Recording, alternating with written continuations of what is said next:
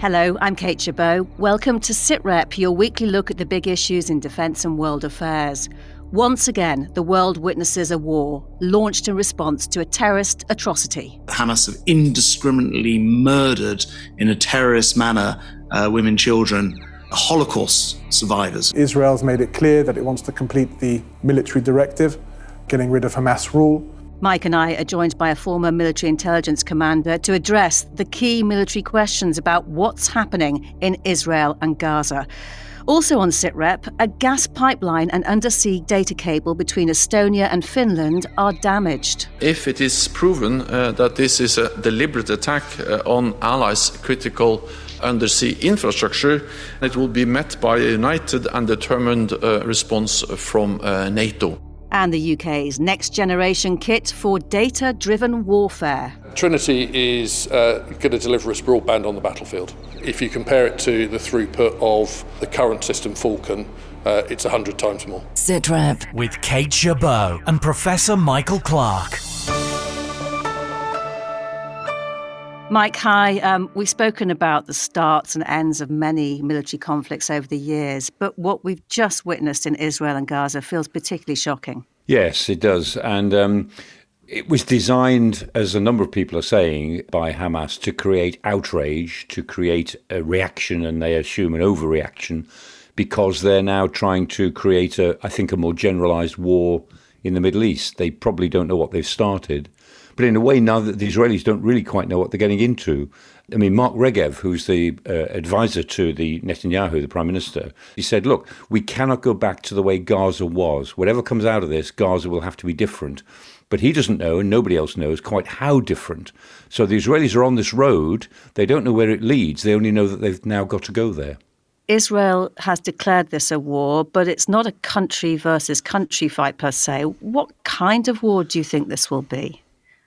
Well, it'll be a war of occupation. The Israelis will move in. They'll control most or all of Gaza. They're taking on an insurgency. What we don't know is how fiercely Hamas will fight. It's possible that Hamas will disappear. They'll go through the tunnels and disappear into Sinai and try to live to fight another day and then come back in a few months' time.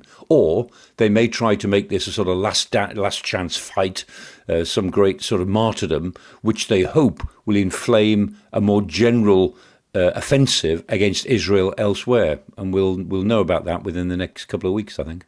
Well, what we want to do today is explain the military situation and answer the big military questions about this war. Let's bring in Colonel Philip Ingram, a former senior army intelligence officer. Philip, good to have you on SitRep today. First big question, how was this able to happen? Well, that's the one thing that I think the Israelis and the world are examining, because the Israelis have got one of the best intelligence organizations in the world. I think there's a number of issues here. Hamas have been watching how the Israelis gather their intelligence for a long time. They've been planning this for a long time, and they've done it in what intelligence terms you'd call the noise.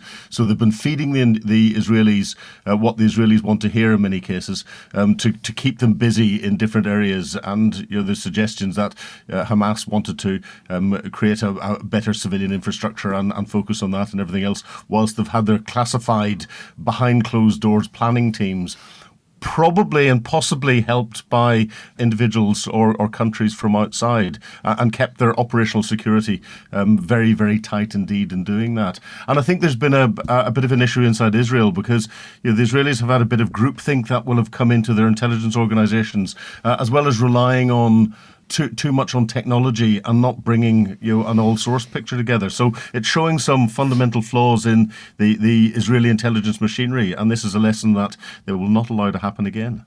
You said they were feeding Israel what they wanted to hear. What were they telling them, do you think?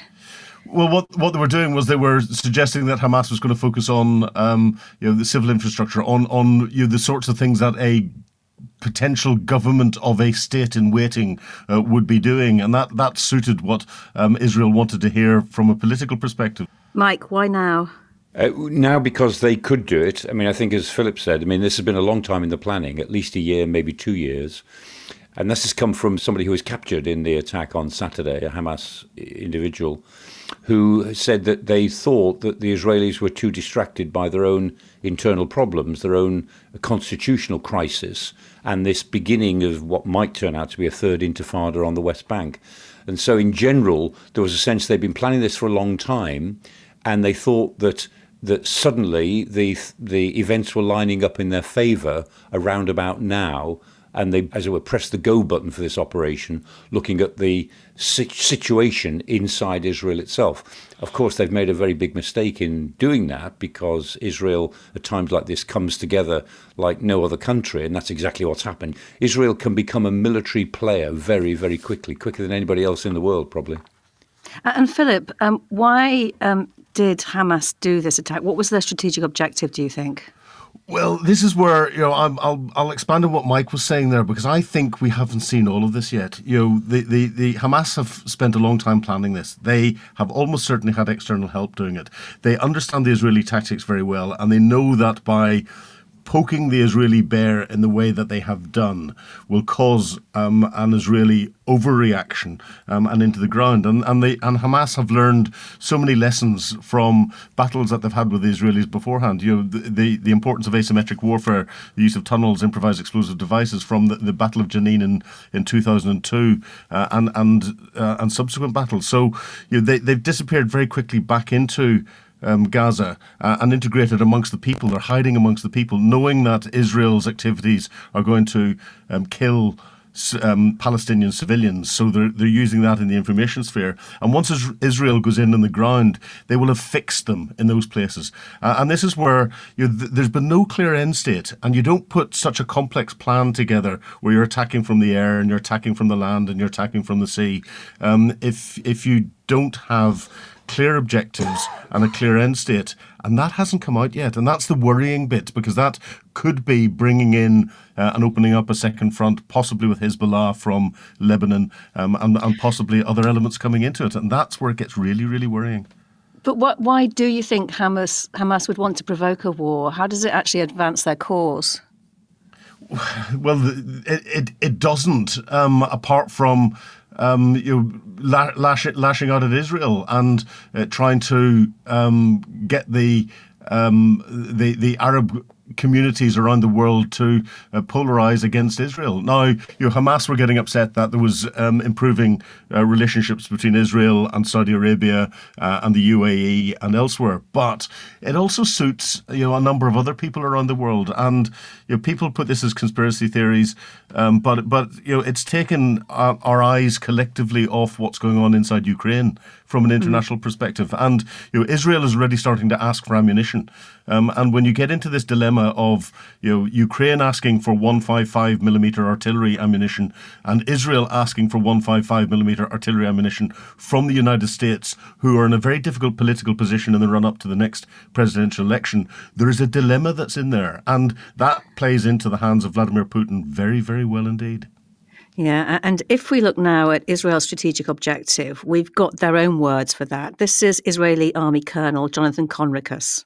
To achieve a situation whereby Hamas will no longer have any military capacity to kill or hurt Israeli civilians, whereby Hamas cannot govern the Gaza Strip. Those are our aims. We're in for a very long and difficult war. Mike, how long do you think it will last? Well, this will go through months and probably years before there's a new situation. Certainly, this won't be a matter of weeks. So I think we've got to assume it'll go into next year with the Israelis occupying Gaza.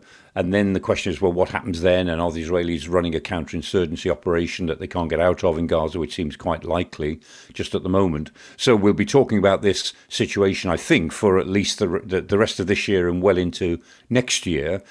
I hope that that's all we'll be talking about and not a more generalised Middle East conflagration, as Philip said, with the Israelis fighting on 2 or 3 fronts, on the Lebanon front and on the West Bank, and then with a more generalised grumbling war with Iran and possibly drawing in Syria and Iraq. Because even yesterday, there were groups and governments in Syria, Iraq, in Yemen, all of whom were saying they will join the fight. They didn't say what they meant by that, but they will join the fight if Israel moves into Gaza and if the Americans help them. Well, Israel will certainly move into Gaza. How much American help they'll have, we'll see. But there are lots of groups around the region, and in some cases governmental statements, which are saying this fight will be our fight. And we'll see what that turns out to mean by the end of this year. Philip, Mike said earlier about Hamas potentially just disappearing down that warren of tunnels. Is eliminating them a realistic strategic objective? Not really, because they can blend straight back into the population again and pop up as still Hamas at some stage in the future.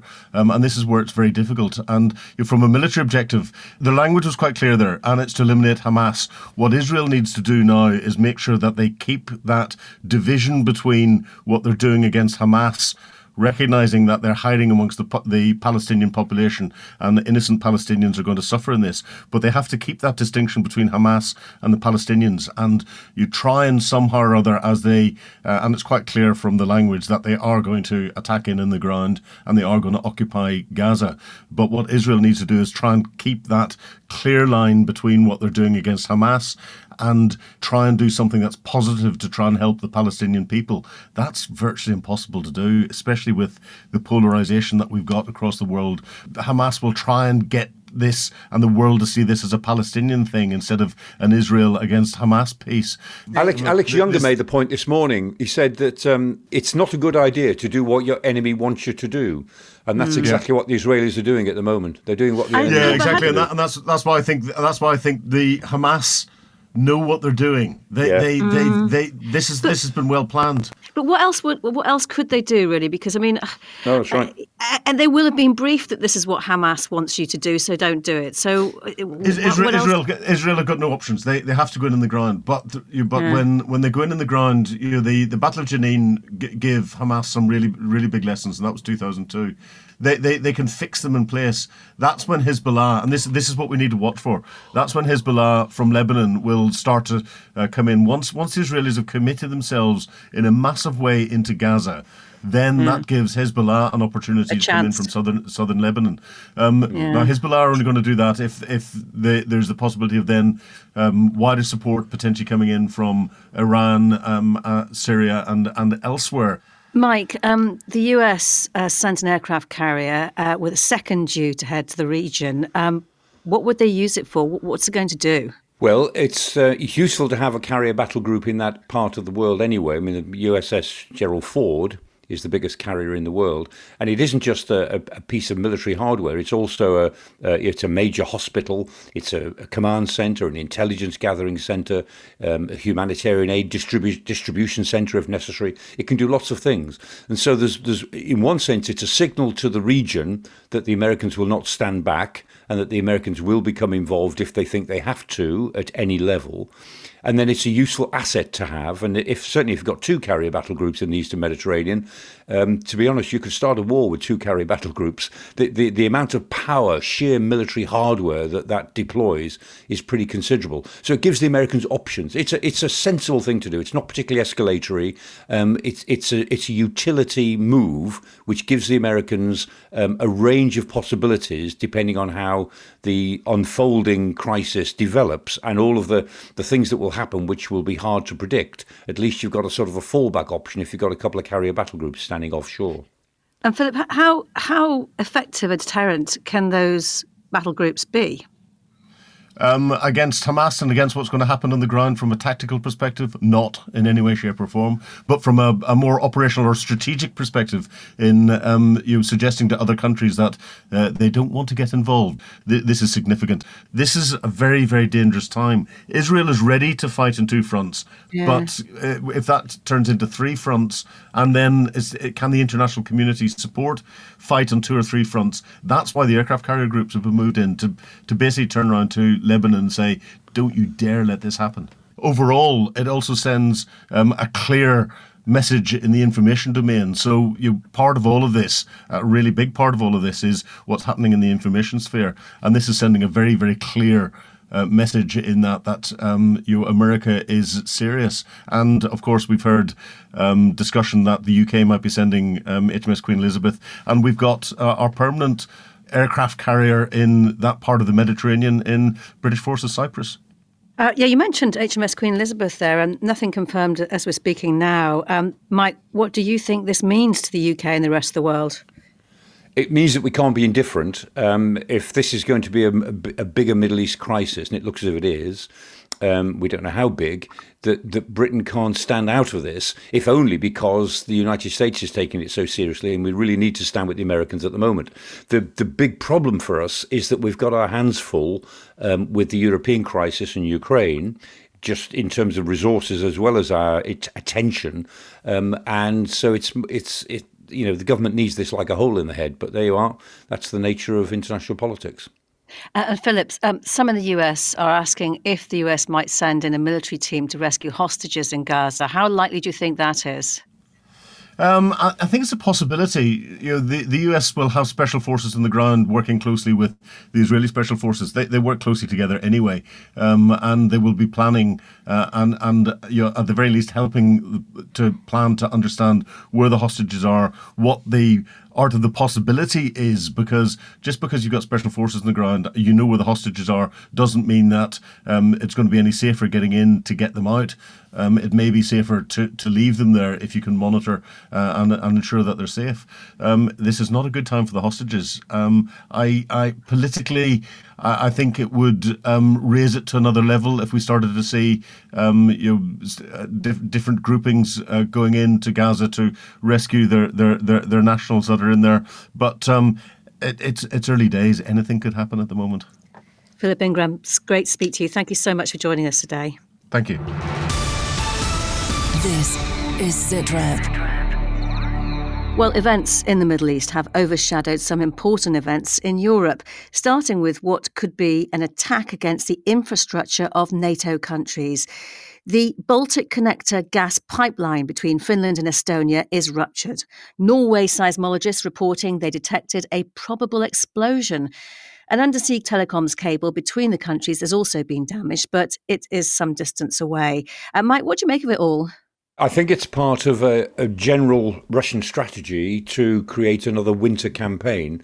In a way, the Russians are going to do more of the same that they did last year, which is to try to bring Ukraine to a standstill over the winter and also worry the Europeans that there is an energy crisis as a result of this war. I'm absolutely certain that it was the Russians who blew up the Baltic Sea pipeline last year, and I'm pretty sure it'll turn out to be the Russians who are responsible for this probable explosion. It does look like an act of sabotage. This is not the most important one, but it's an indication of the fact that they're probably working on a number of pipelines and seeing which ones they can interfere with in some way. And the NATO Secretary-General says if it is shown to be an attack, there will be a united and determined response. What in reality does that mean?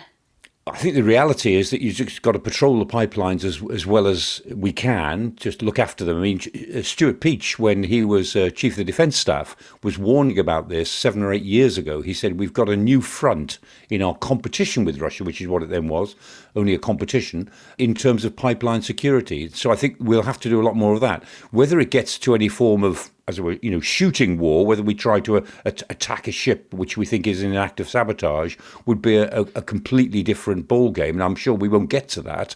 But that's always the danger, that in protecting pipelines, we'll end up competing with ships that are drifting around looking like fishing vessels or spy vessels, and in fact are sending submersibles down to sabotage pipelines. If we catch them doing it, of course, then it's possible that there would be an exchange of some sort.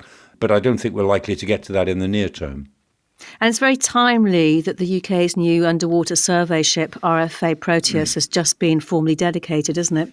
Yes, it came out of Camberlaird shipyard where it was being reworked. It was a P&O ship originally, and we've got a second one on the way. I don't think that'll be ready until next year, but I think we might need more. NATO will need more, but the Proteus looks like a very good investment in swift adaptation. Full marks to the MOD and Camberlaird's for doing that.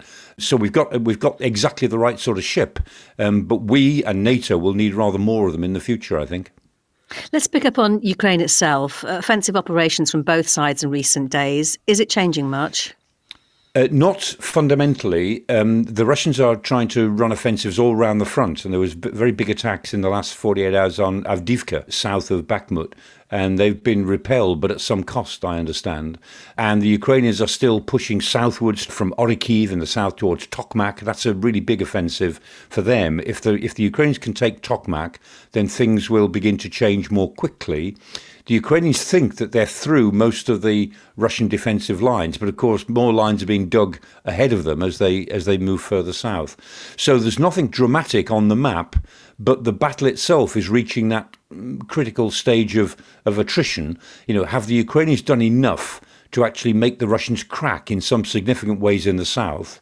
And are the Russians doing enough to make it till the bad weather, which will be about a month away now, and they can not relax, but at least they know that the Ukrainians will have a harder time when the weather turns bad. However, the weather in Ukraine, I'm an expert these days on Ukrainian weather. I bet you are.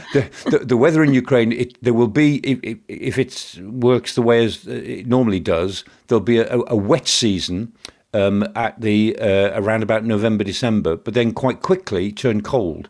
And when it turns cold again, then the weather will freeze the ground will freeze quite quickly, and it'll be quite good for offensive operations. So the autumn will pose a pause, and then we'll see how cold the weather gets over the winter. Yeah, we were talking earlier, Mike, about how Vladimir Putin would be quite happy about what's happening in Israel and Gaza because it's diverting attention away from Ukraine. But at the NATO defence ministers meeting, there have been more pledges of military equipment and assistance. The UK's pledge worth £100 million. What's the reality of how much difference it can all make? Yeah, the Russian press this morning, as reported through the BBC, was interesting because there's quite a lot of press comment in Moscow saying that Putin has said that this is quite useful for their special military operation because it will stretch America's abilities to supply two allies at once. And they're saying, we the Russians can keep going on our own resources, but Ukraine can only keep going because it's supported by the outside, and the outside won't be able to support it so well. I think that might be a bit over-optimistic from Russia's point of view.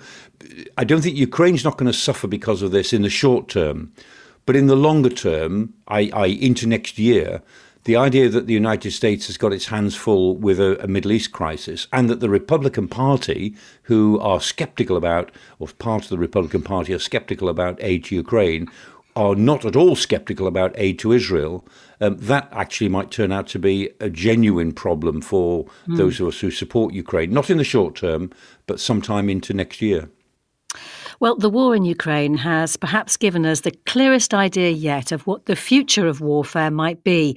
A combination of the kind of trench fighting seen in World War I, together with both low and high technology drones providing surveillance, targeting and strike capability. Even the oldest and simplest forms of combat will become data-driven. But the kind of battle-winning data of today, such as live video feeds, takes up huge bandwidth. And that is where Trinity comes in. In a couple of years, the Army will start using this new wide area network that can connect battlefields to headquarters, ships and planes around the world. Major General Richard Spencer from Defence Digital has been explaining the system to Simon Newton. Trinity is going to deliver us broadband on the battlefield.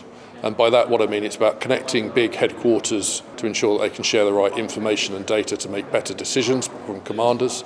But also what Trinity will do is we are looking to put an under-armour capability in one of our armoured vehicles, is to be able to take that amount of data that we now need to do, because there is more data in the battlefield, take it further forward.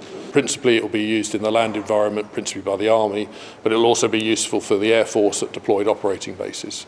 And if I give you a sort of Army example, if you've got a tactical contact going on forward, which will be on combat net radio, the sort of things that we see in the war movies, what will be happening behind that is that information will be going into lower level headquarters, and Trinity will be able to suck all of that information into higher level headquarters and allow the commanders higher up to make decisions about how they reinforce a fight, or how they make decisions to allow things like full motion video and recce activity to be sent further forward. Is it effectively a bigger, faster pipe for all of this data? That's one way of looking at it. So it's bigger and faster, which is good. If you compare it to the throughput of the current system Falcon, it's 100 times more. So it's a significant amount of data that can be pushed across the battlefield. But then again, there is far more data. If you look at what the Ukrainians are doing, and if you look at what the Army's doing with its new programme, there will be far more unattended aerial vehicles all across the battlefield. What this will allow is that to be either sent as analysed data or, where needed, could be streamed as full motion video. But it will also be more resilient. So if we're being attacked in the cyber domain, so being attacked through electronic warfare or through other means, or if we're in GPS-denied environments, what Trinity will do through a mesh network is to ensure that those headquarters are connected, and even in the most challenging situations, and allow the information to get to the right place for commanders to make the right decision. So I've got a mesh network at home. It's obviously a very, very high-tech, state-of-the-art version of that, but I guess I can understand what you mean. So there's nodes around. Yes. Yeah, so Trinity itself will have a number of different nodes and a number of different variants, be it things that are on pallets and in pelly cases that can be moved around and won't be particularly mobile, through on the back of a truck, which can't go too far forward in the battle space, but will also eventually be under armour in our mechanised infantry vehicle. Once it's under armour, it will be able to move much quicker and will be able to provide information services much further forward to enable commanders much further forward to have the right information to make decisions. And you were saying that Boxer is the vehicle that is most likely to be put into on the battlefield? Yes, so the mechanised infantry vehicle, which is the Boxer vehicle, we're designing it with Team Vigilant led by BAE. Now, that's what's just gone on contract. They'll be looking to work that through with the first variants, which will be the ones in the pelly cases and on the trucks, available in 2025, 2026. And then once the mechanised infantry programme has got the right vehicles available, because we want to get them to soldiers first of all, and then we'll use them for comms, those will follow on a couple of years later. You were telling me Gulf War is your first sort of operation. It was, yes. In terms of the data load on soldiers, I mean, the danger obviously is that they're overwhelmed with data in the modern kind of battlefield space. How much data is involved in modern kind of warfare? So modern warfare relies on data. If you look at Ukraine, you can take many different lessons from Ukraine, but it's certainly looking at more data that is available to make the decisions. The key thing that we need to do is not only provide that data to different locations, but provide the tools and the analysis so that commanders don't get overwhelmed by the data deluge that you get from having those bits of data. So whilst Trinity will do a really good job of allowing lots of bits of data to move around, up to and including things like full motion video, what we need to layer on top of that is the tools to allow commanders and their staff to make sure that they can analyse that data and use it to make better decisions. And you're a signaller as well. I mean, the young signallers, do they have to become more tech savvy and more specialised to use this sort of stuff? So it's designed to be more easy to use, but as it's more easy to use, you do need signallers who've got the intelligence to understand when it goes wrong, how to troubleshoot it. So we've got to get the right balance between educating our signallers how a wide area network operates, so that when it doesn't go well, and I'm sure it will go well, but when it doesn't, because the enemy always has a vote, they can think through the problems that come up and they can look at the different alternate ways of doing it. So, for example, on the current Falcon system, we've deployed that in a number of different areas, but we've also connected it back to the UK over the internet. And that's just bright young signallers understanding how communications and digital services work. And what we want to be able to do with this new system is allow that to happen where it's appropriate. So if you're a young major in the army, maybe a company commander, and you're in a contact with your guys, you would be able to then send more information back and receive more information. So at the company commander level, you probably wouldn't have much more, but it's potentially at the battalion commander and above, absolutely you'd have more information available. And as you said earlier, that data deluge, you've got to be really careful, particularly at the front end of the fight, that you're not overloading people. If that company commander goes static and he or she is preparing for their next contact in the planning phase, what you will look to do is potentially put a Trinity node further forward to them so that they could then do more planning. They might get some video feeds or some photographs of their next objective. They can then plan on it. They could then go back and use combat net radio, much lower connectivity but very immediate voice and limited data to do the fight. So Trinity is more in the planning rather than in the fighting, but it will allow commanders at a higher level to make good decisions whilst those at the tactical level are doing the fighting. Major General Richard Spencer of Defence Digital. Mike, if Trinity lives up to the expectation, how much difference could it make for Britain's forces? Yes, I mean, every generation of comms threatens to make that sort of difference. It goes back to the Duke of Wellington, the other side of the hill. You have to know what's going on the other side of the hill. And if it works, of course, it will make a big difference. I mean, sometimes you despair at the fact that you're constantly chasing the end of the rainbow in terms of information in warfare, because information, as Richard Spencer said, is absolutely vital. And it's the end of the rainbow, chasing, you never get there. The comfort is that you know you'll never get there. You just have to be better than the opposition at the chase.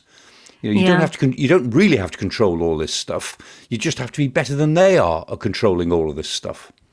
And that danger of data overload for commanders, not necessarily a new concept then. Are there tried and tested ways of managing it? Yes, I think, and the principles there, I think that General Spencer was talking about are really what we mean. You can't overload any level of command with information. So the idea is that the data has to be coordinated and synthesized at the right level, and the soldier or the officer, whatever level, has got to be able to know what questions to ask and then know that they'll get the answers. It's no good, as it were, throwing data at any command level and just letting them work it out. You've got to hold the data somewhere and then wait for them to ask you the questions. And so the key issue, it still goes back to good commanders. The key issue is having commanders at all levels, from the captain upwards, who are intelligent enough and well-trained enough to know what questions are that they need to have answered. They need to ask the right questions, and then the data will download them the answer to that question as we currently understand it from all of the information that we've got. That's the essence of it. And I think General Spencer was absolutely right in what he said about that. Of course, it's easier said than done, but it still comes back to the training and the battlefield awareness of the individual man or woman. Professor Michael Clarke, thank you so much. It's been great to speak to you again. And my thanks to all of our guests. That is all for now. We'll be back with another SITREP next Thursday. If you want to listen online, you can now find us on the Forces News YouTube channel, as well as our home at bfbs.com/SITREP or wherever you download your podcasts. For now, though, from me, Kate Chabot, thank you for listening. Bye-bye.